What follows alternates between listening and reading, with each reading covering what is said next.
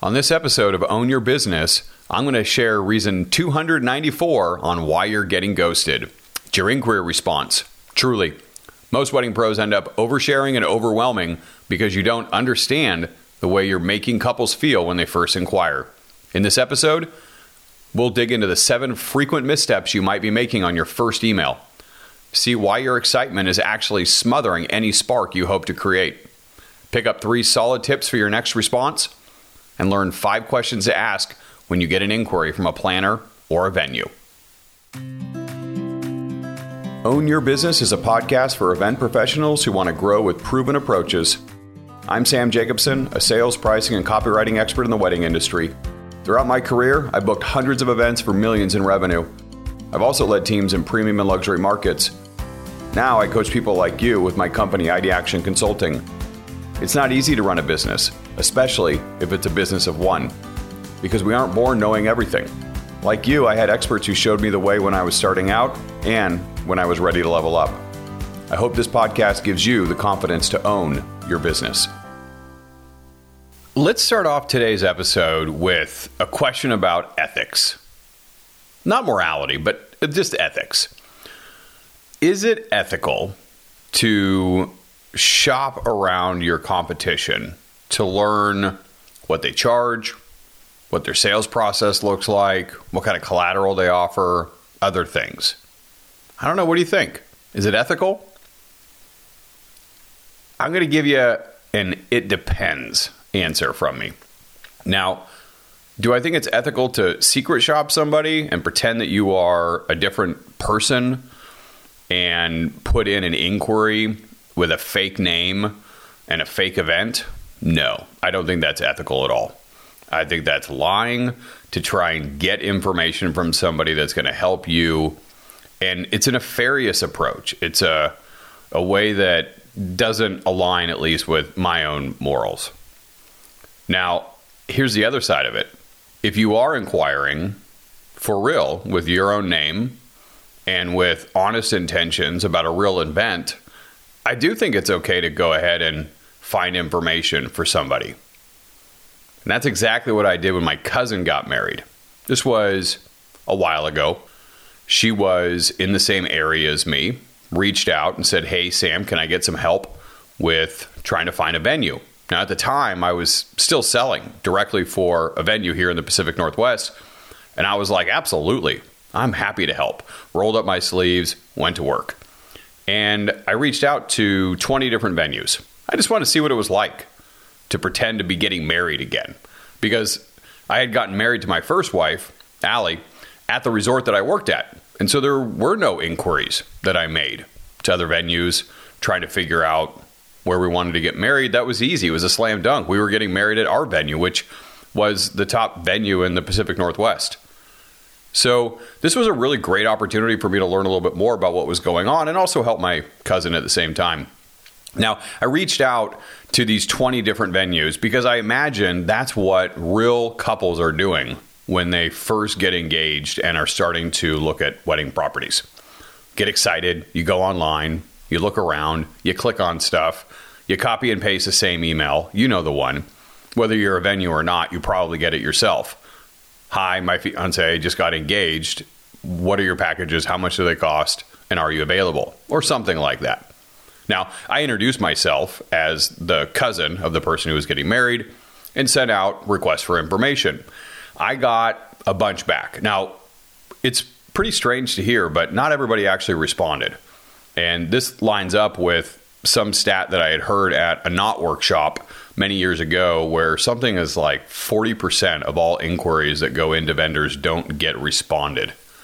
I mean, that's crazy. I'm still blown away by that being an actual number, but I experienced it firsthand when I didn't have people get back to me. And so, okay, that was something to make a note of. But here was another thing. I was overwhelmed by the amount of information that I got. It was crazy. A lot of people got back to me real quick. I remember a few of them got back to me before I shut the computer down. And most of them got back to me the next day, and a few more straggled in here and there. But I was blinded by the amount of information that I got. And here are some things that I picked up from this little experiment And I wanted to share with you because it's what I've seen over and over and over again from the pros that I work with and from friends that I have that are in the industry. When you get an inquiry, oftentimes we send out these long emails, lots of information in them. And not just lots of information, but we're talking about big walls of text. This is the way that the email itself is organized. It's laid out, or as we call in copywriting, wireframed. And it's just these big walls of text. Could be sentences that are 15, 25, 50 words long. Could be 5, 6, 8 sentences together in a paragraph, but they look like just big, huge blocks of text. Also, a lot of the emails that I got back and that I know you all are sending out are generic templates. Copy and paste. You've got a template saved in your draft or it's in your CRM and you get an inquiry and out goes the template. And you might have some fields that are designated to be quote unquote personalized. But in general, 95% of the content is already there and you're just filling in the blanks here or there, or maybe adding a sentence at the top or the bottom of it. Also, most inquiry responses that I saw then and see now have pricing and packages attached. You're like an order taker. Somebody says, I would like to have this, and you're like, great, I'll fulfill that order request. You want pricing and packages, I will send them to you. We're going to talk a little bit about why that is probably costing you business. Another thing that I saw over and over again, and still see, even with all the technological advances that have been made, is that there are multiple or big attachments to the email that is coming back on response to the inquiry. Not only are there tons of words on the email, but then there are attachments that could be 8, 10, 15 more pages long. PDFs, really hard to read on a little screen because they aren't mobile friendly. They aren't responsive to the size of the screen on a phone. So it's really challenging to get that information. Another thing that I see quite a bit is that there are multiple calls to action inside of inquiry responses. Check out this gallery, look at this blog post, click on this link, check out the pricing guide that's attached, make an appointment, are there any questions, and on and on and on. And I get so overwhelmed looking at them that I don't know what to do if I'm the couple getting married, or at least the cousin sharing that information with the couple that's getting married. And then lastly, what I see quite a bit is that there's not a lot of next steps. The next steps that I see are typically get back to me with any questions. That's it. That's how the emails ended. Look forward to hearing from you.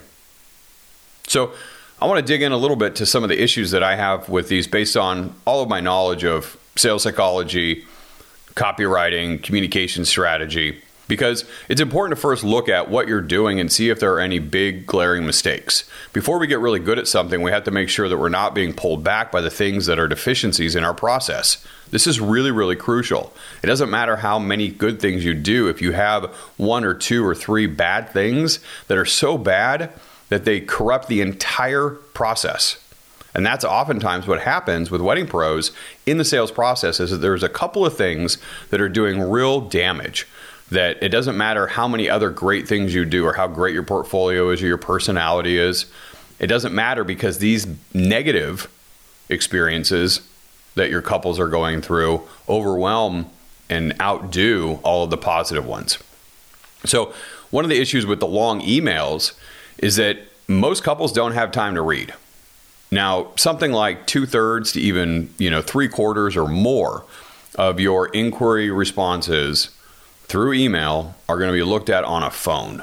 And most people don't pick up their phone when they're sitting down to do a bunch of work. They pick up their phone when they're wanting to distract themselves, or they have a few minutes or even a few seconds to fill because that's all they have between one activity and the next. It could be while they're waiting for a commercial to end on a show they're watching, or maybe somebody gets back from the bathroom at a restaurant that they're at, or maybe they're sitting in the back of a car and they're just trying to figure out a way to not have to have a conversation with the driver. And so they pick up their phone and start going through it. When we pick up our phones, we're not ready to read a lot. And so when you send these big, long emails, people are going through them, and if they have to scroll and swipe up a couple of times, that's okay. But if you get to like 3, 4, 5 times, all of a sudden they're like, wow, when does this thing end? They look at the little scroll wheel on the right and they see they're only about a tenth of the way down, and they're going to go ahead and just get out of that email, and they may or may not remember to flag it. So that's one big issue. People don't have a lot of time to read these long emails. Another thing, going back to these big walls of text, is that they are overwhelming to look at. Even on desktop, they're overwhelming to look at. Can you imagine what it looks like on a phone when you have a 200-word paragraph to try and plow through? It's a lot. This idea of sending out a generic template that's easy for you, that's great. But is it a good experience for the person who's reading it? Absolutely not. They feel like they're a number in line at the DMV waiting to get called up to the counter. Yes, please. How can I help you? That's what that comes across as. Even if you use 19 exclamation marks in there, it still feels like you're sending out a generic message to some number at the counter who just came up and asked for information. And we don't want to be treated like a number. We don't want to be just another person in line. We want people to pay attention to us. So those generic responses are fast to send out, but they're not doing you any favors when it comes to getting people to actually respond.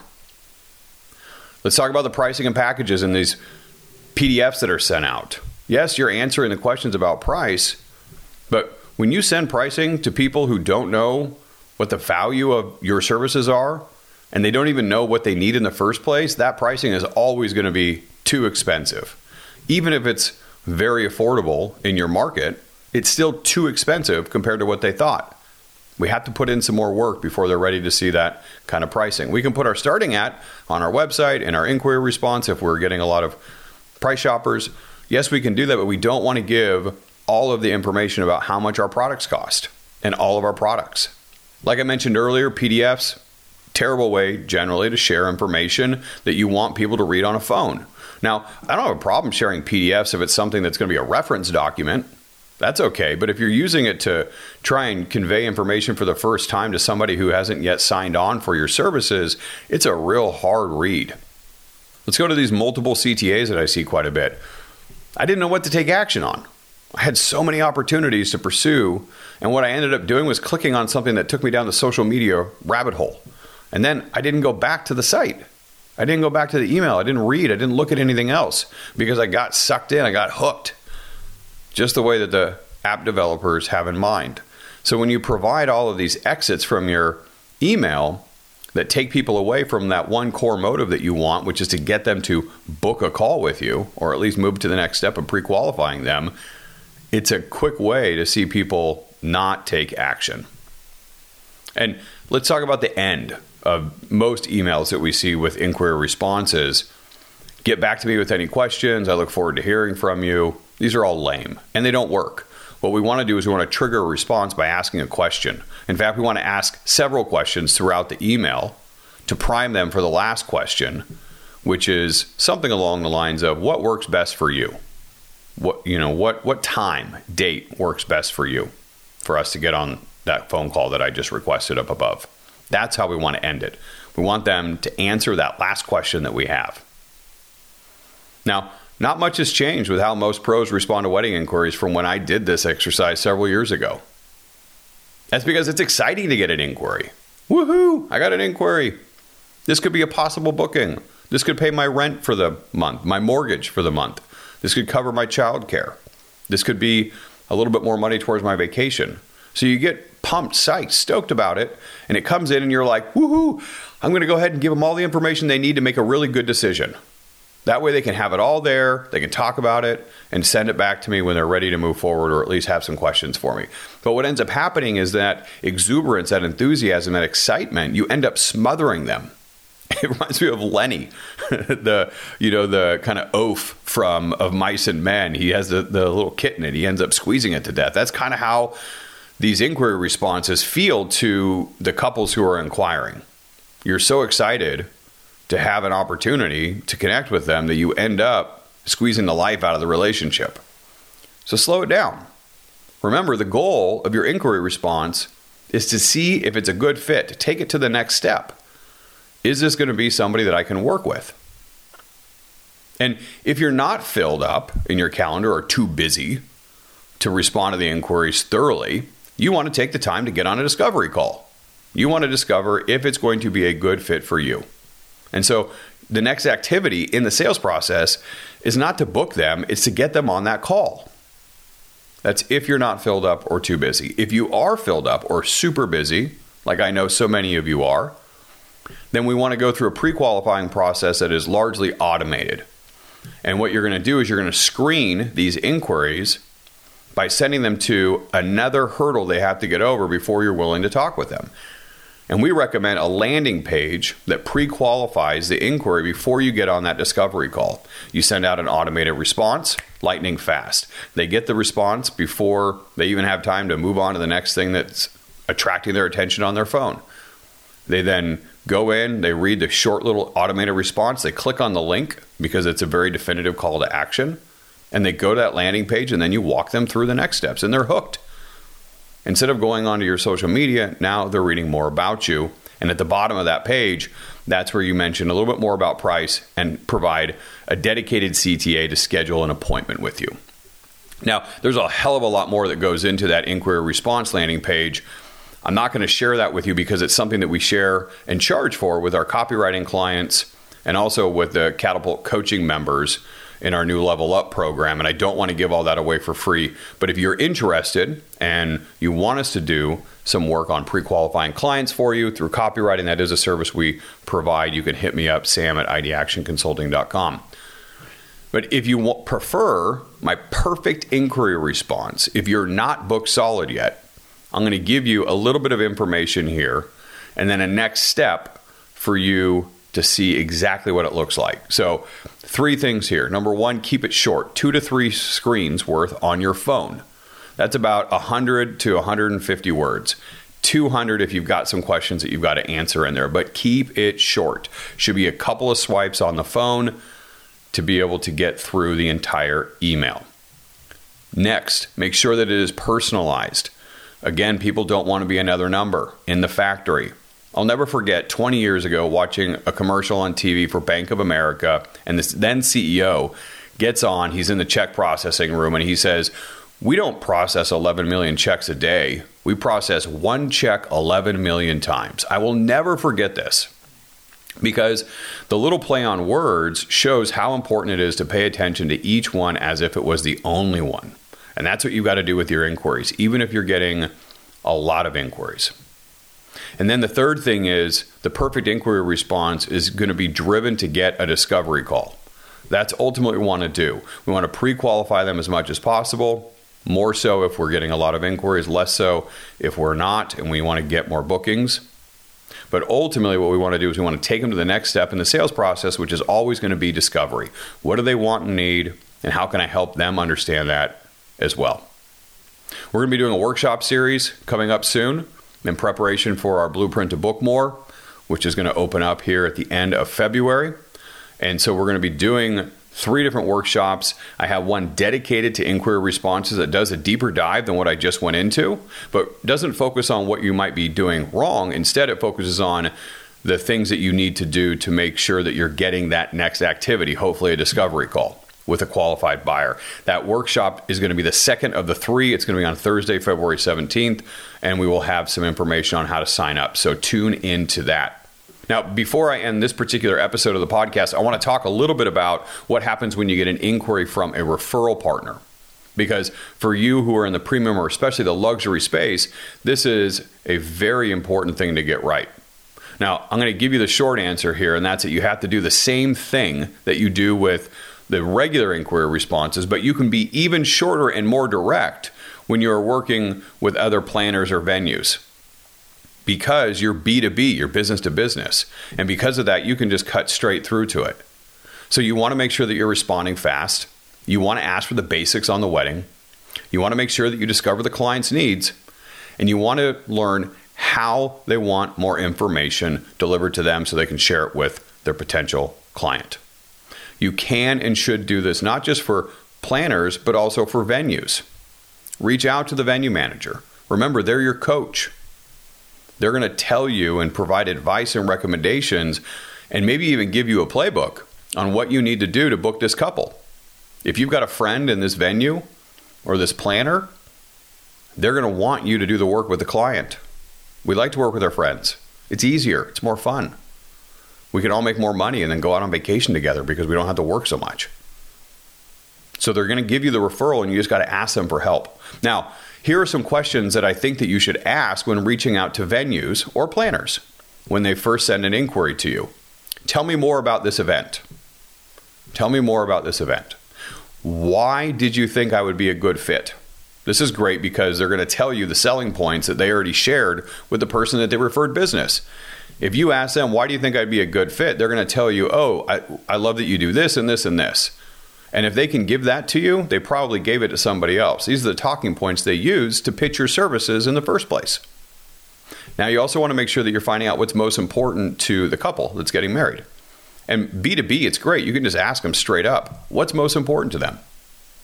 Harder to do on a discovery call with a client, but you can do it very directly with a venue or a planner. Here's another thing you can ask. Who else are they looking at?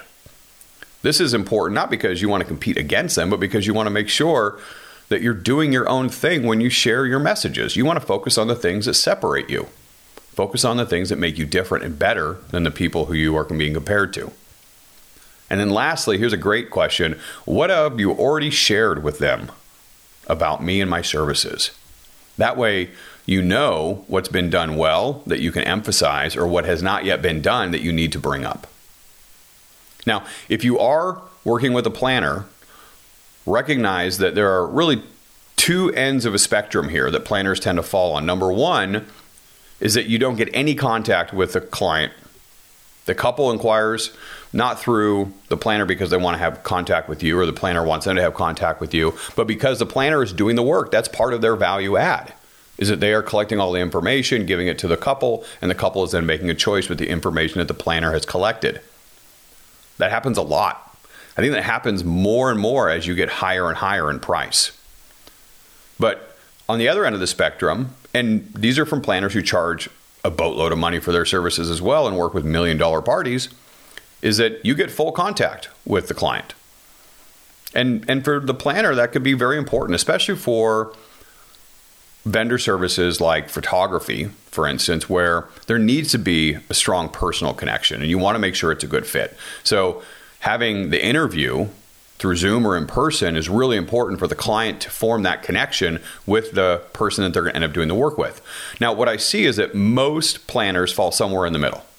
It's not that you get full contact and they're completely absent from the interview process, or that you are getting no contact or no information and it's just give me your pricing and package. It's usually something in the middle. And so what you've got to do is make sure that you keep a kind of dossier on each of the planners who refers you business. And when they inquire, you need to make sure that you're creating a response that is based exactly on how they want you to respond. What is their process like? And that dossier that you have on each one of your planners or venues should list out very clearly, this is how they want information shared. This is how they work. This is their process. Drop your ego. Do it their way. Don't be a diva. There's only one star in planning the wedding, and that's the wedding planner, not you. Remember, you don't get married on the first date. You can fall in love, but you don't get married on the first date.